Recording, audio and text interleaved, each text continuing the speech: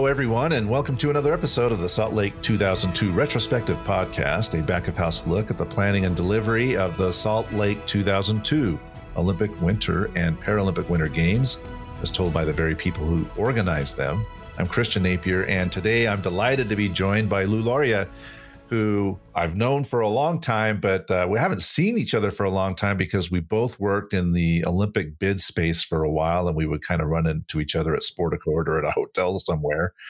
So it's been a long time. But Lou, it's so great to have you on. Thank you so much for participating. How are you? Doing well. Thanks, Christian. And yeah, really looking forward to the opportunity, and thanks for inviting me on. This is going to be fantastic.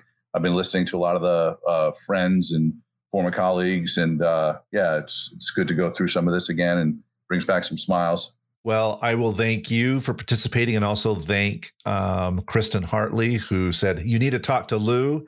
We interviewed Kristen a few weeks ago, and she was delightful. Kristen's great. And you're doing some great work in the Special Olympics world. And so maybe you can tell us a little bit about the stuff that you're doing currently. Sure. So my current role is Chief of Sport and Competition globally for Special Olympics. So as most people in the States, Special Olympics has a real high awareness and everything, but internationally, we're in 190 countries, 6 million athletes, do 114,000 competitions a year. So it's a big movement, and it's growing on the international side and really getting a lot of traction. So our team overlooks our World Games, our World Winter Games. We have a Unified Cup and some other single sport events that we're rolling out on the international side. So I've been there. It'll be 4 years in November. I met the CEO down in Rio. We went to the opening ceremonies together, and then we worked something out shortly after that. Oh, that's fantastic. I'm so glad to hear it. Yeah, Special Olympics is a big deal. I think last year you had the World Games were in, was it Abu Dhabi? Abu Dhabi, yeah, it's a fantastic event. Now, what's happening with COVID? Because you've got something coming up in 2021. Is that right? Yeah, so 2021, we had our World Winter Games scheduled for Sweden. And in the Swedish government typically doesn't fund sporting events. So we ran into some funding challenges. So we had to put the event back out to bid, had some conversations with a few cities, and wound up that we're going to Kazan, Russia in 2022 for our World Winter Games. Our World Winter Games are about 2,000 athletes, 100 countries, 9 sports. ESPN's our worldwide partner as far as broadcast. So we'll be in Russia. So now as far as COVID, we're looking at these test events that are coming up in 2021. And I mean, I think everybody listening to this podcast can probably appreciate the situation. Absolutely. Does it require you to work remotely, or are you able to go into an office? I work remotely. So I live in Atlanta, and our office is in DC, but I have our team is in Caracas, Venezuela, Oslo, Seoul, Dublin, North Carolina. We have people everywhere. So we're, global team and used to working remotely. But there are a group that are in the DC office, which is our headquarters. So you're able to work remotely. You're accustomed to working remotely, it sounds like. Yeah, I've been working remotely the last 6 years. I was prior to the Special Olympics. I was at the UFC for 2 years, in charge of international federation relationships and corporate social responsibility. And I wasn't going to relocate to Las Vegas. It wasn't going to work for the family. So I had a place out in Vegas, and I would just go out once a month typically. All right. Very, very good. Well, before we dive into the Salt Lake 2002 games, maybe you can just tell us a little bit more about the Special Olympics. Sometimes people get a little confused between the Special Olympics and the Paralympic Games. So what are the differences between the Special Olympics and the Paralympic Games? Yeah, it's a great question. And I've got to say, I think I'm the only person of this generation that I know that has worked at the IOC, at the IPC, and now at Special Olympics International. So when I was working at the IPC shortly after Salt Lake, I'd come back to the States, and my friends thought that I was at Special Olympics because Paralympics, particularly high profile in the States. Now that I'm with Special Olympics, when I travel in Europe and Asia and see my friends, they think I'm back with Paralympics. So for the general sort of audience, it's the difference between physical disabilities, which is the Paralympics, which we all lived through in Salt Lake, or intellectual disabilities, which is what Special Olympics. And Special Olympics is more grassroots. We said 6 million plus athletes, 114,000 competitions a year. and it's focused on providing a platform for athletes with intellectual disabilities of all ability levels to achieve their best. We've got an athlete down in Florida who's training for an Ironman. He'll be the first athlete to complete an Ironman with Down syndrome. So that's a different ability level. And then we have other athletes who are, in higher support needs doing bocce and other sort of sports. And then the Paralympics, as everybody knows, is, more of an elite focus, although they do work in the grassroots with the National Paralympic Committee, but it's more of an elite focus. It's more of a qualification process. So I guess that would be the two biggest differences.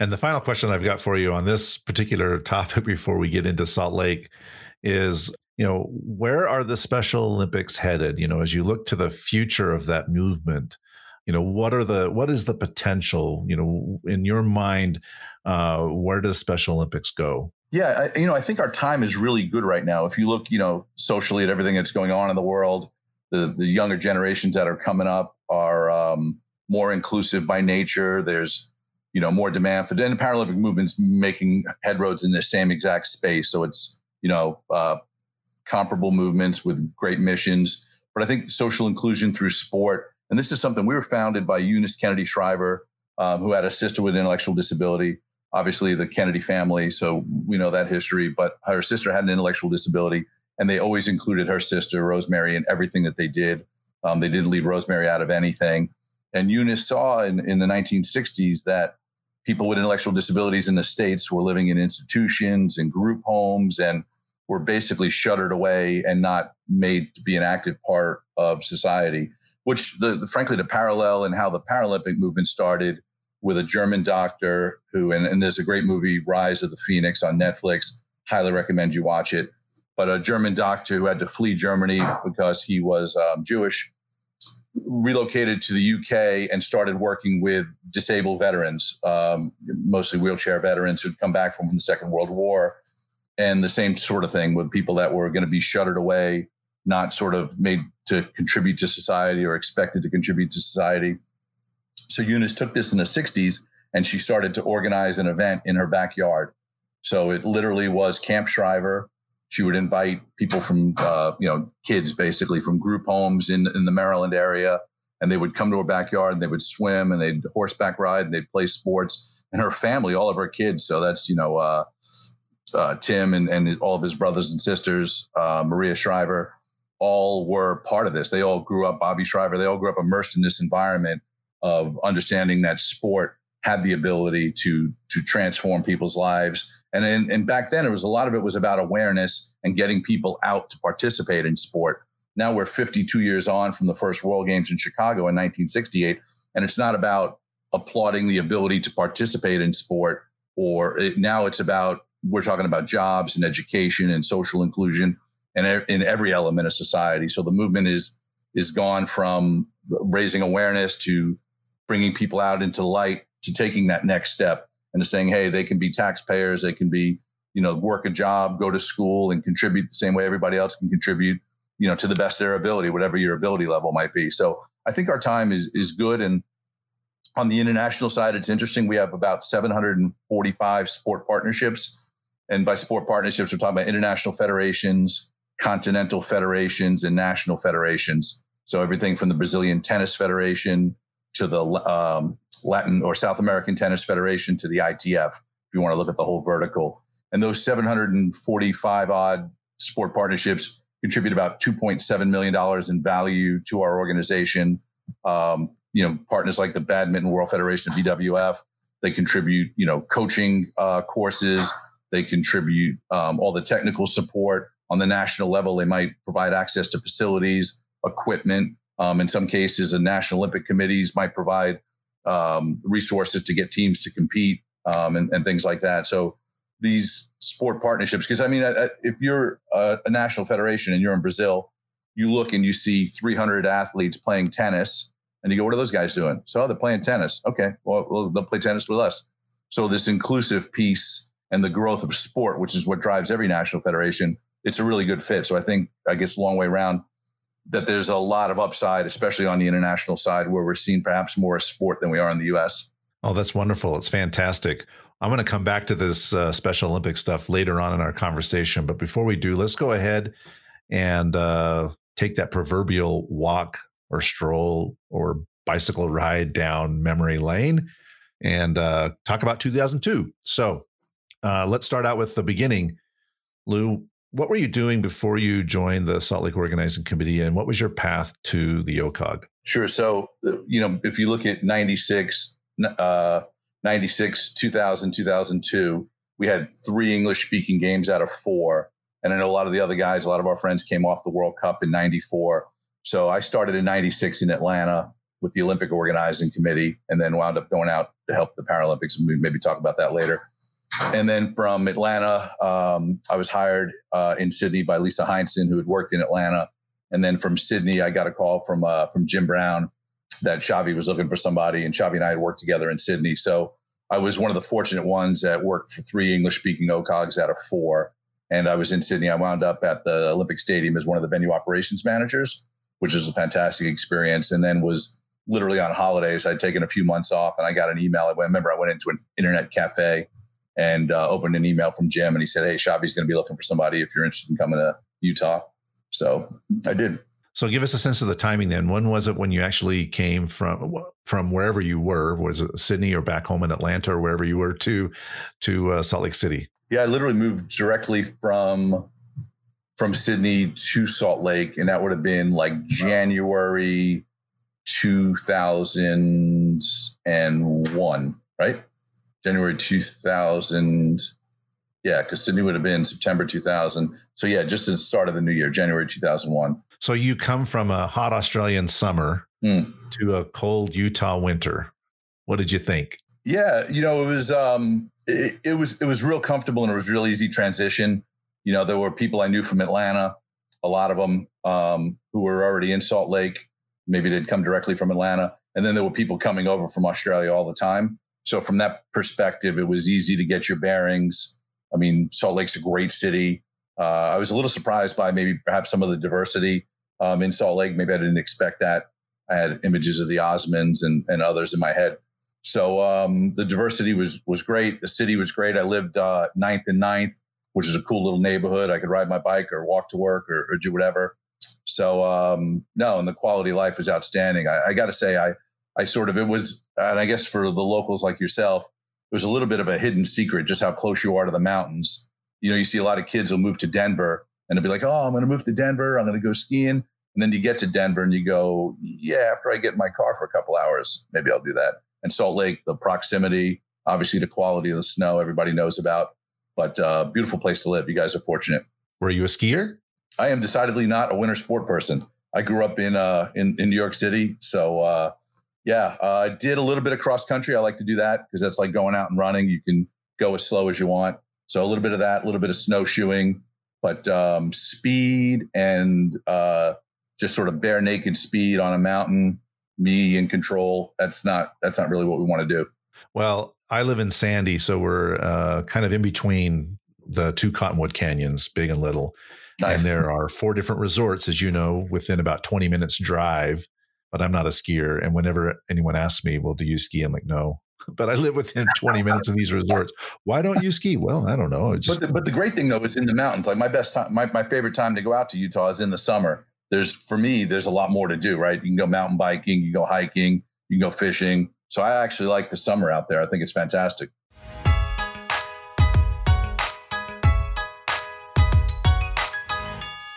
Now, you mentioned Xavi needed some help. So why don't you tell us a little bit about the role that you came in to assume here in Salt Lake? Sure. So Xavi was in Sydney overseeing the Paralympic Games on all the operational sides. Then he was obviously offered the role in Salt Lake. So he took the role in Salt Lake, and it was a very small team. And he needed somebody to come in and look over venue operations and sort of venue planning for the Paralympic venues. So we had a conversation, and I knew him from Sydney. I didn't know him in Atlanta. Atlanta was 2 separate organizing committees, but I got to know him in Sydney, and came over and took the role over. And it was Paralympic operations manager. So working with, Alan Brooks, East Center, or Phil Jordan and his team out at Soldier Hollow, all the respective teams, and just made sure that they integrated Paralympic planning and everything, which was it was an interesting experience because Paralympics then and Paralympics now are Paralympic movements in a different place. So it was an interesting experience. Well, it certainly evolved, as you mentioned, over time. And you just talked about in Atlanta, there were two different organizing committees, right? That's the way it used to be. You had an Olympic organizing committee and you had a Paralympic organizing committee, and they were two different entities. But here in Salt Lake, you had one organizing committee that was responsible for both of those events. So tell us a little bit about that, moving Sure. from a 2 OCOG to a single OCOG delivery model. Yeah, and even in Salt Lake, when Salt Lake bid, they were not required to host the Paralympic Games. So that always put you in a difficult position when you were the uninvited guest in some cases. I'm not saying that's the case in Salt Lake, but you were an additional expense. You weren't a requirement. That put you in a very difficult position.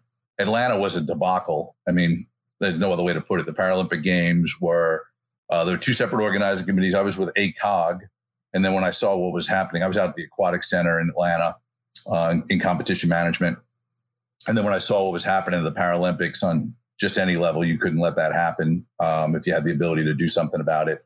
So I got involved and I wound up on Jackie Field's team out at the 7 football and lawn bowls venue, which the venue was just in disrepair. I remember getting a box of keys, none of them marked. Nobody cared. Everybody just cut and run. The broadcasters all just cut the cables. I mean, it was really, really bad. And like I said, it caused actually the upside of that is that the senior leadership from Sydney went to Atlanta, observed Atlanta for all its good and all its bad. And they stayed for the Paralympics and then went back and understood what they had to deliver, which is key. So Sydney benefited a lot from Salt Lake in that regard. A lot of the concepts, a lot of the, even the first sort of TOK was Sydney paying Salt Lake for boxes of files and floppy disks and all that stuff before the IOC ever got around. I mean, I think it's important to note the IOC didn't have a games department in Atlanta.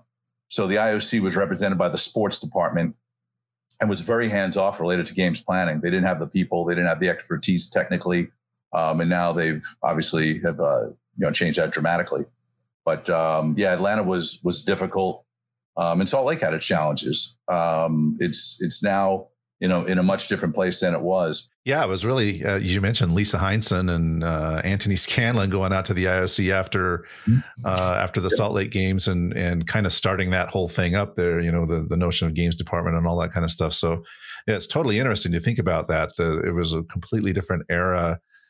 So you come to Salt Lake, you're starting to settle into your role. What are some of the challenges that you're dealing with there, trying to integrate the Paralympic Games into the delivery? Oh, it's super easy to sum it up, right?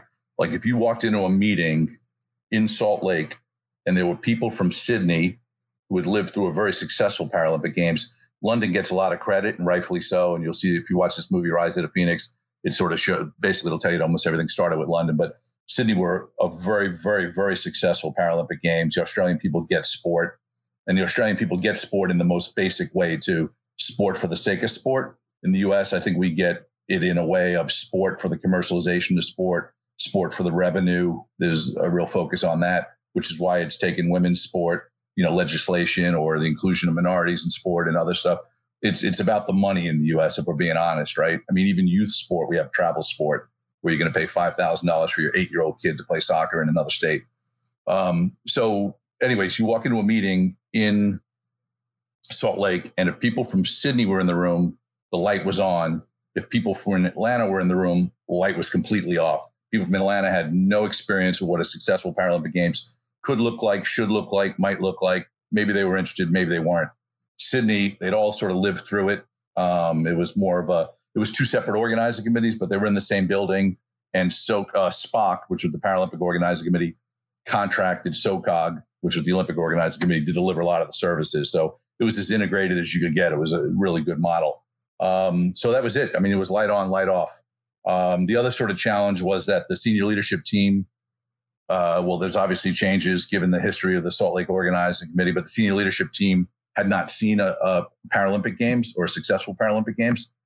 So again, that makes it challenging when You don't know what you're supposed to deliver. You haven't experienced what you're supposed to deliver. You don't know what it could look like. And then if you put that in the context of a very American perception of what this should be, of what disability sport might look like, you're really operating off the back foot.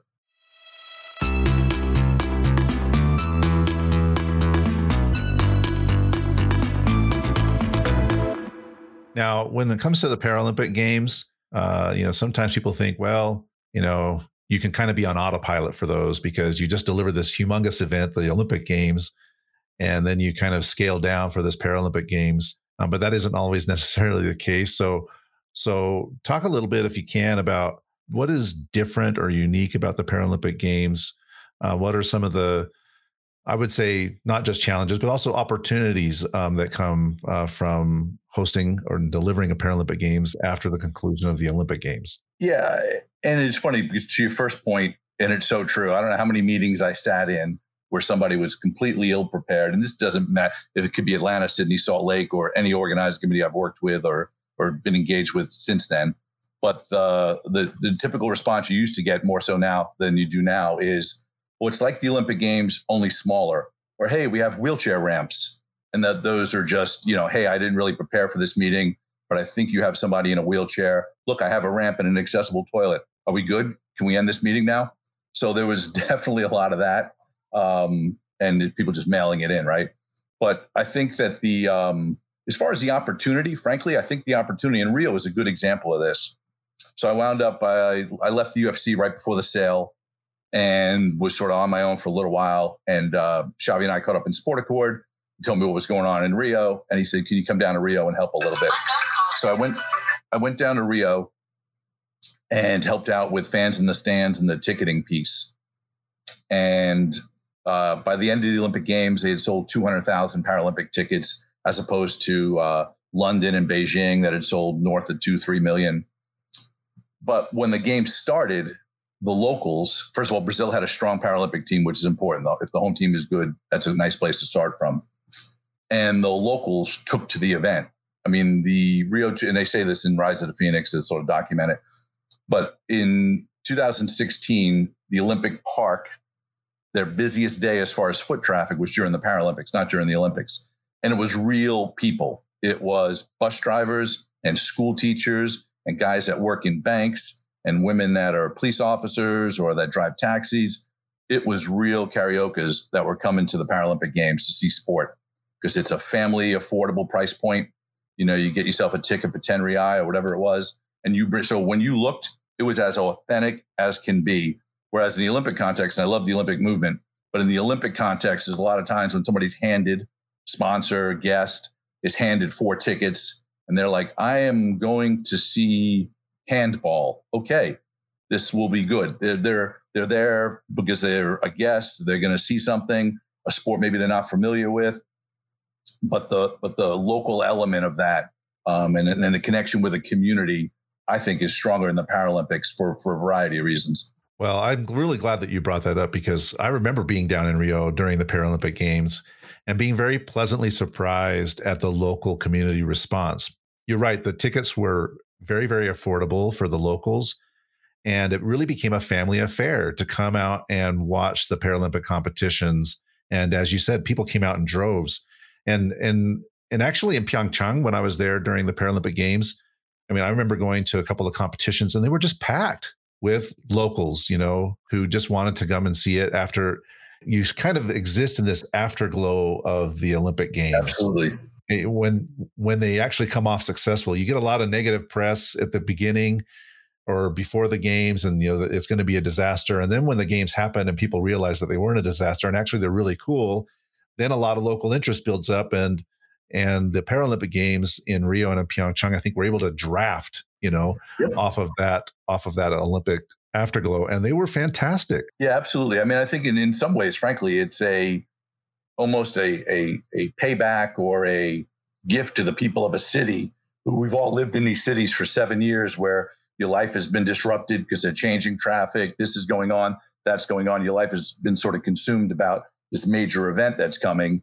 And a lot of people are priced out of this event. A lot of people can't afford tickets, don't have access to tickets or some sort of engagement. And the Paralympics provides a a nice community platform, and the work done in schools and everything else that's done around it. In Sydney, I think we brought 300,000, it was more than that, I forget, 300,000 students that have been involved in a year-long education program that wound up with them being able to attend the games. We had a day pass ticket in Sydney where you paid $10 Australian and you got a ticket that you could go watch an hour of athletics, and then you could walk down the park to see a couple hours of tennis and maybe finish up with some swimming and then go grab lunch or go home.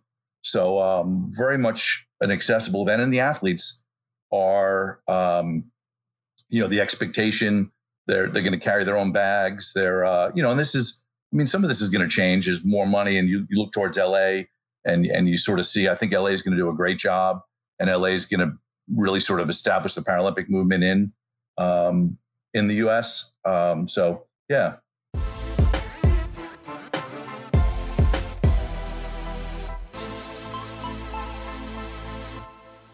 All right. Well, tell us a little bit about the Salt Lake experience during games time. What were you actually doing during games time?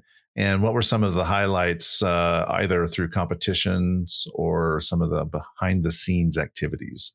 Sure. So during the Olympic Games, I was in the mock on Jim Brown's desk, the venue management desk, just pulling shifts there. And that was good because, you got to start paying attention to, as the games wind down, the transition planning and focusing on the venues that are going to be, go live for the Paralympics and what the transition plan is. And then during the Paralympics, I was out and about, but still in the main operations center. And to your point, a lot of people cycle out. A lot of people, there is I think from at least at that point, there was sort of okay, I'm done with this. Somebody else is going to get ahead and run the Paralympics or sort of take the lead. But so we had great venue managers. The atmosphere was fantastic. I always say that I've never worked at an organizing committee that had more experience in Salt Lake. Every venue manager had been a venue manager. The game, they'd all been through planning, all from multiple organizing committees. So it was a real solid and experienced team. And I always joke around, frankly, that if the IOC or the IPC would have called and said, hey, could you do these games maybe in 2003 or 2004? I think everybody would have been like, yeah, I could actually continue to do this. I'm having a great time. Good people, great environment, fantastic city. So, the thing we were worried about in Salt Lake were the ticket sales. It wasn't a priority. So things like that were a concern. But in the end, the people came out. And to your point, I remember there was a writer, Mike, I can't think of his last name. He wrote some really nice pieces during the transition. So the media was good about, hey, this is coming up. This is, and it was good. It was a good event. Tell us a little bit about transition. I remember in Pyeongchang, for example, they had a massive snowstorm between the Olympic Games and the Paralympic Games, and they got like a meter of snow, and they were just shepherding everybody, marshaling every possible resource to try to dig out the village, because they had athletes starting to show up and they were having a hard time getting in. So what's that like transitioning from an Olympic Games to a Paralympic Games?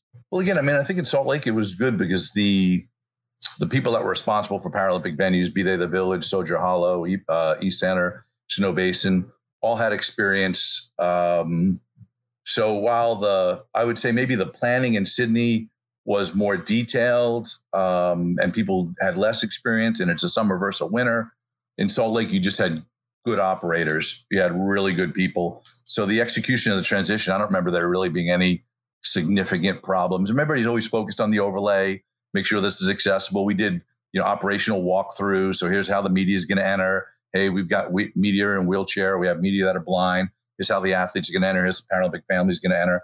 It was good. Like I said, we were working with good people. And maybe they didn't know and hadn't experienced the Paralympic Games, but they knew events. And they were like, okay, so we'll just knock this out. And it's interesting. I think the one thing I would say that's sort of interesting about the Paralympics in the U.S. context, larger than Salt Lake, I think there was an element of it in the U.S. that's based on empathy rather than based on achievement or ability. So I think L.A. is going to be transformational in that regard. But I think that, a lot of the people want to trade on the empathy element of it. And, aren't they so brave? And aren't they? But you talk to the athletes are so down to earth. The wheelchair guys are making fun of the blind guys. These guys everybody's just, that people sort of tend to treat the athletes like they're made of porcelain or but these are just regular people. I mean, they're just good people and they're great athletes. So it's, that's always funny to see. They are exceptional athletes. I mean, to see some of the things that they do, it's truly, truly remarkable. They are fantastic athletes. One of the things I wanted to ask you about is the weather, because Paralympic Games are held after the Olympic Games. The Olympic Games are held in February. The Paralympic Games are held in March. And there can actually be the weather can be quite different between those 2 months. So talk to us a little bit about weather in a winter Paralympic Games. Yeah, that is always a concern because you're right. You're coming up on spring, so it's a matter of the snowmaking capabilities. I remember at Soldier Hollow, they were storing snow that we were using up at some reservoir.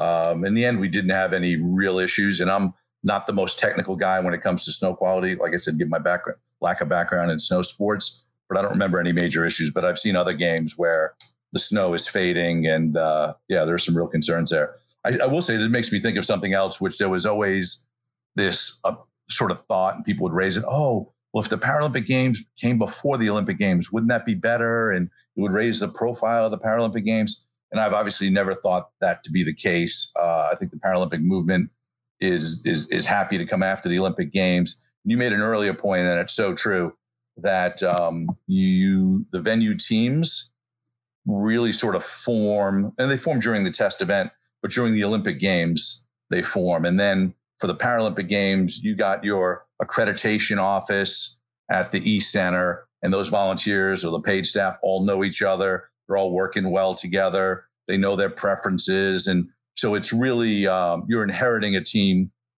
in most cases that are working well together, that are well formed. The thing you have to worry about is burnout.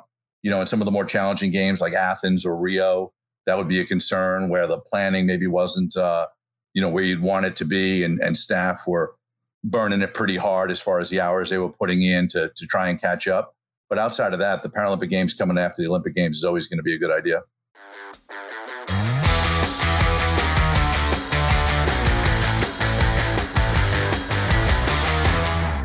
As you mentioned, the Paralympic Games come after the Olympic Games. Not as many people from the organizing committee are needed to staff the Paralympic Games. So a lot of people leave in between the Olympic Games and the Paralympic Games. And people start having mixed emotions at that time because they see a lot of their friends leaving. What's that like? You come off this big high of the Olympic Games and then you start to see friends leave and you still have to deliver this Paralympic event. Yeah, it's actually interesting because my experience has not always been, I was on the Olympic side in Atlanta, but being part of the responsibility of making sure that Paralympic Games were delivered. So I don't see it. I mean, a lot of people you'd see around, they're dismantling their venues, and the people that, sure, you might see a short time person who was on a, 8-week contract to do accreditation or something at a venue. They might be rotating off because their venue is not a Paralympic venue, but the venue management team, the sport team, they're winding things down. They're bumping out of their venues. So people are around. A lot of times you'll see people turning up. There's always a big party circuit that can last for weeks after games, different departments, who's throwing a party, venues. So I don't see it. I don't see it necessarily being as noticeable. Like I said, maybe for real short time people, their contracts end and they've got, they're moving on. But for the most part, I thought the people I wanted to see were still around. They might not have been working on a Paralympic venue, but they were still around. Well, one thing we haven't talked about, a lot of people have brought up, is 9/11, a seismic event that really happened in the middle of all of this planning to deliver. And it changed a lot of things operationally for the games. Was there any particular impact on you or your area? Obviously there was an impact on the organization as a whole. The organization's tasked with delivering the Paralympic Games. So in that context, yeah. But as far as a direct impact on the Paralympic Games, it would have been whatever the impact was on the Olympics. However, the security environment or the theater of operations changed for the Olympic Games, we would have been a subset of that. Obviously we all remember the day it happened. I remember getting up. I was supposed to go into headquarters for a meeting. And back then you had like a clock radio. So the news was on. And then I remember just going into my living room and just watching and just sitting there getting sick. So, it was strange times for sure. Or strange times. Clock radio. That's been a while. It has been. It's been a while since I woke up to a clock radio. It's been a while. I tell you what, I wish I would. Now I'm using my iPhone, and you wind up checking emails, and maybe a clock radio would be. I should see if I can go find one in the basement. Yeah, I've been waking up to my phone for so long. I don't even remember the last time I actually woke up to an alarm that was set on my clock. So really, really interesting. All right. Before we get to our final segment, Lou, are there any other particular stories or experiences that you wanted to share? Yeah, I mean, I think it's actually interesting. So we're talking, an organizing committee has two core. I mean, you have the administrative backbone, HR, finance, legal, and right. Okay, so that aside, you look at the people who are operational, so sport, venue management, transport, all the operational functions, and then you look at all of the communications, and I don't want to say it's hard and soft, but you look at the communications, the fundraising, the commercial, and I think that the awareness on the commercial and communication side was frankly a bigger challenge than on the operational side. The operators are going to operate. It's the communications people that, maybe are going to not allocate the resources because for them, frankly, and again, in the U.S. context, and maybe in other contexts too, there's an ROI factor. They've got to go out and achieve X revenue, or they've got to go out and do the marketing and communications that will help achieve X revenue. So if the ROI is not there, they're not as motivated. You're not going to get their best effort or the resources that maybe are appropriate, which is unfair to the athletes. I mean, frankly, in the U.S. context, this is what Title IX was all about, right? So so I would say that was some of the challenges in Salt Lake would have been around some of that. I remember the IPC in the agreement, there was no agreement for a torch relay. So the torch relay, that became sensitive. They wanted, why do you have to use a flame? Can't you use water? Those are kind of conversations. Here's $75,000. And nobody wanted to point out that, if you use water in the winter, it's probably going to freeze and it'll be ice. But so there were those kind of conversations. And then I remember actually fast forwarding a couple of years later, and I'm sitting in Bonn, living in Germany, working for the IPC, and we're going, and now we've got, and I think this is important context too, to level set. The IOC and the IPC signed their first agreement in Sydney in 2000. So the IOC and the IPC agreed formally with a document in 2000 to work together. So now it's 2003, 2004, and I'm in Bonn, and we're working on Paralympic technical requirements that we're going to feed into the IOC. So the IOC's got all their bid materials. They've got all their sort of other things they're building with Arno Walter and that team. And we're doing all this work together. Dave Grebenberg and I are doing all this work for the IPC, integrating with the IOC. And I remember sitting there literally and typing in, on my laptop, typing in that there was going to be a torch relay, and it was going to be 7 days in length or whatever the number is. And it was going to contain these elements. And then I remember, 6-8 months later, when the documents got produced and the IOC came back out with it, there was a torch relay literally in the documents. So nobody ever had to go through a commercial person saying, well, it's not in the agreement. And the funny thing is, I always imagined in Lausanne, there would be somebody looking that over. And they'd be like, yeah, of course there's a torch relay. Yeah, okay, what's next? What are we looking at next? So it's crazy that you were able to, we were so small back then. The IPC was like 12 people. Now they're sitting at, 110, 120. So it's just so different. But I remember literally being able to go back in and making changes so that somebody else wouldn't have to live through some of the nonsense that you had to live through.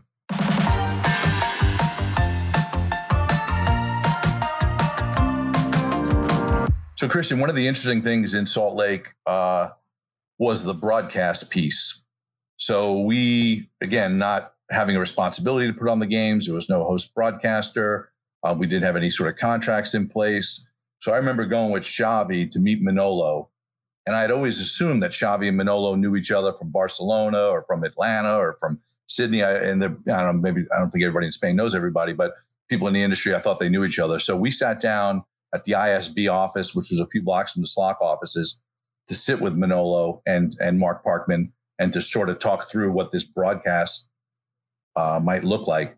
And it was fantastic because Manolo, and people, have their opinions. He's a tough guy. He's gruff. But there was an element that you could see with Manolo that he wanted to make this happen, that it was the right thing to do. Because we had Anheuser-Busch VIK for production trucks. And because Anheuser-Busch has their own production trucks, we took a little bit from there. We had this so it was cobbling together everything we could find and totally MacGyvering together this broadcast, which wound up, we were on one of those Lifetime type of channels at night. And it was good coverage. I mean, for Salt Lake back then, it was good coverage. But I just remember seeing in Manolo's face that, he's obviously done very well. He's had a very successful career. He's, and everything, but that he seemingly wanted to do this, as did Mark Parkman, who's a great guy and is now over at the Olympic Channel, wanted to do this because it was sort of the right thing to do, because there wasn't a lot of upside in it. It was literally a house of cards that was duct taped together by borrowing a little bit of this and flipping this that way. And if you could leave this cable, we can plug it in.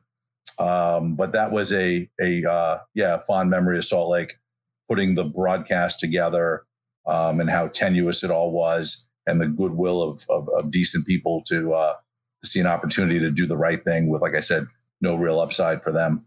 So just out of curiosity, when did, or how have the broadcast arrangements evolved then? Because you went from ISB to OBS and all this kind of stuff.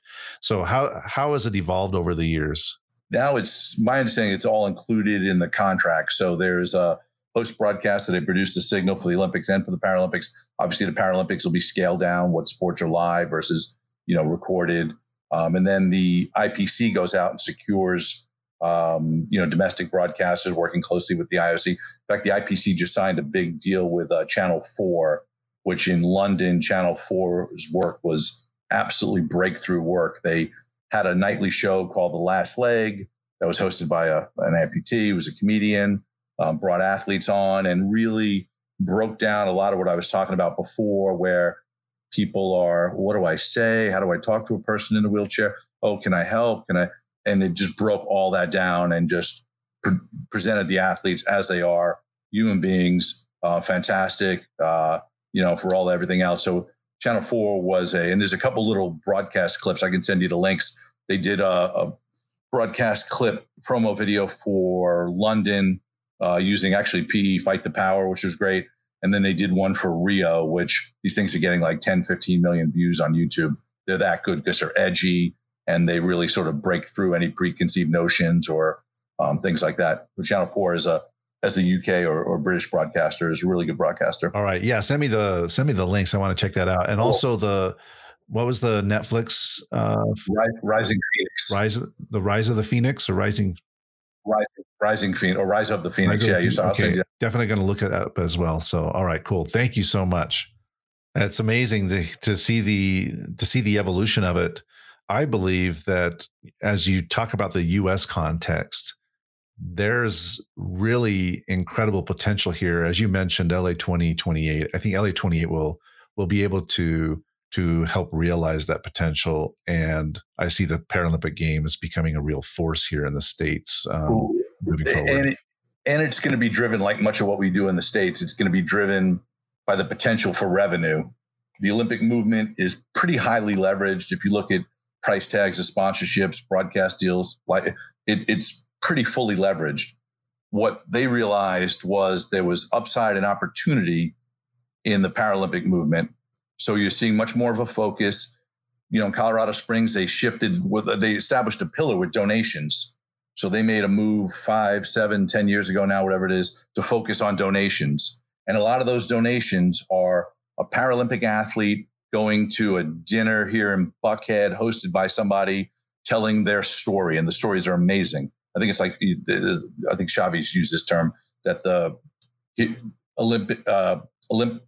Olympics create heroes.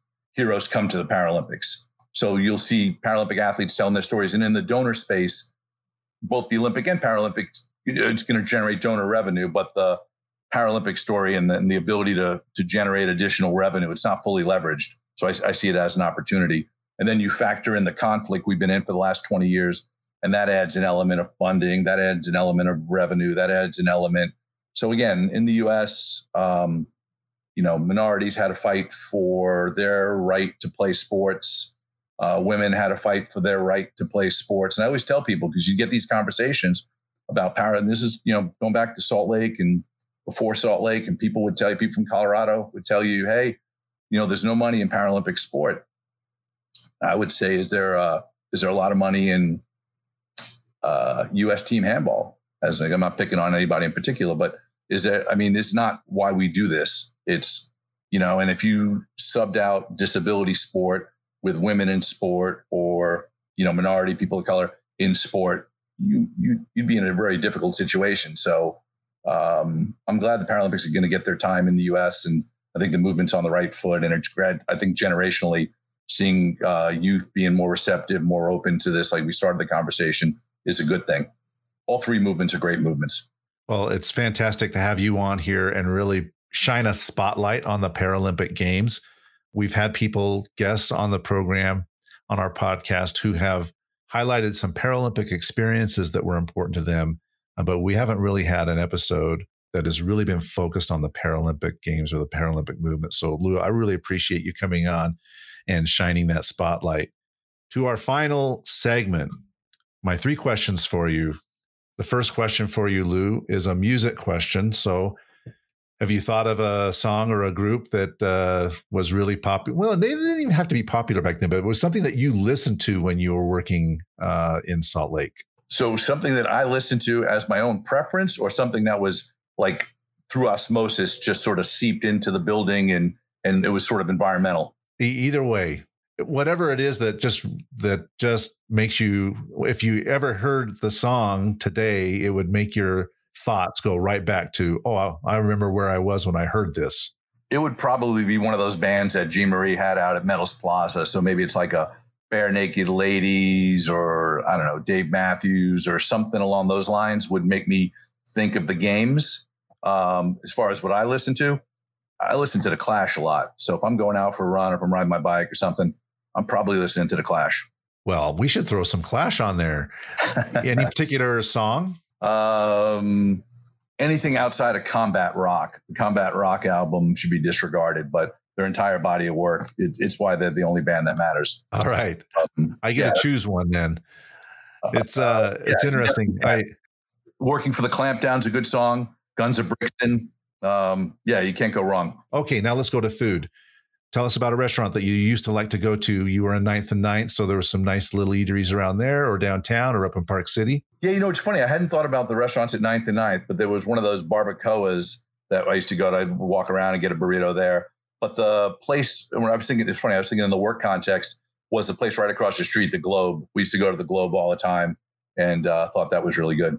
Yeah, several people have talked about the Globe. It definitely was an institution. It's a shame that it's not there anymore, but we definitely put it on the list, and we'll put the Clash on our Spotify playlist. And now for our final question today, give us your goosebump moment.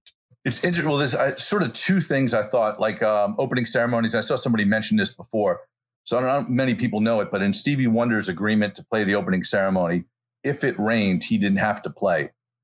So, and then somebody mentioned the fact that he did play, and they quoted a lyric or something from his performance. So I just thought, and that wasn't a goosebump moment necessarily, but I just thought that was pretty cool of Stevie Wonder.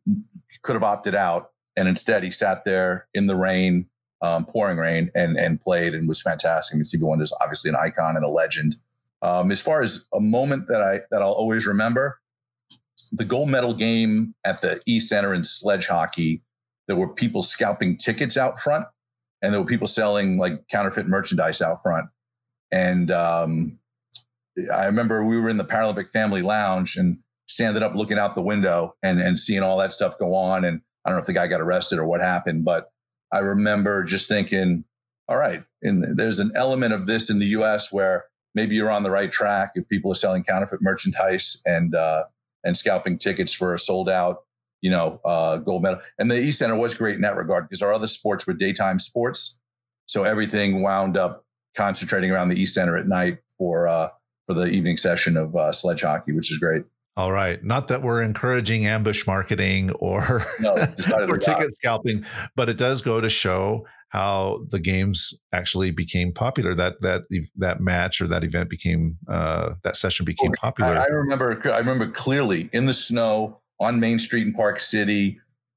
Maybe it's a year before the games or whatever it would have been, or maybe months before the games, putting posters up. Like we had this poster. I don't know if it was Muffy Davis. By the way, you should have either Muffy or Chris Waddell come on. Both fantastic and did a great job being the face of the games. And I mean, they're just both incredibly amazing human beings. But I remember putting posters up. We had these sort of purplish looking or mountain shadow posters up and putting them along Main Street and just praying that somebody would come to the Paralympic Games. So then to see that fast forward to where you can't get a ticket in the East Center and it sold out was, in Salt Lake sort of story. It was a nice moment. Well, this conversation for me has been a very nice moment. It's been great to catch up with you, Lou, after so many years. If our listeners want to learn more about the work that you're doing at the Special Olympics, or to reminisce about the time in Salt Lake, or learn more about the Paralympic Games, what's the best way for them to reach out and contact you? Yeah, I would suggest LinkedIn. I mean, I'm pretty much off the rest of social media. It's an open sewer. But I'd recommend LinkedIn. Just shoot me a message on LinkedIn. All right, fantastic. LinkedIn it is. Lou, thank you so much. Listeners, please like and subscribe to our podcast. We'll catch you again soon. Again, Lou, thank you. Excellent. Thank you, Christian. It was fantastic. Good to speak to you. And stay well.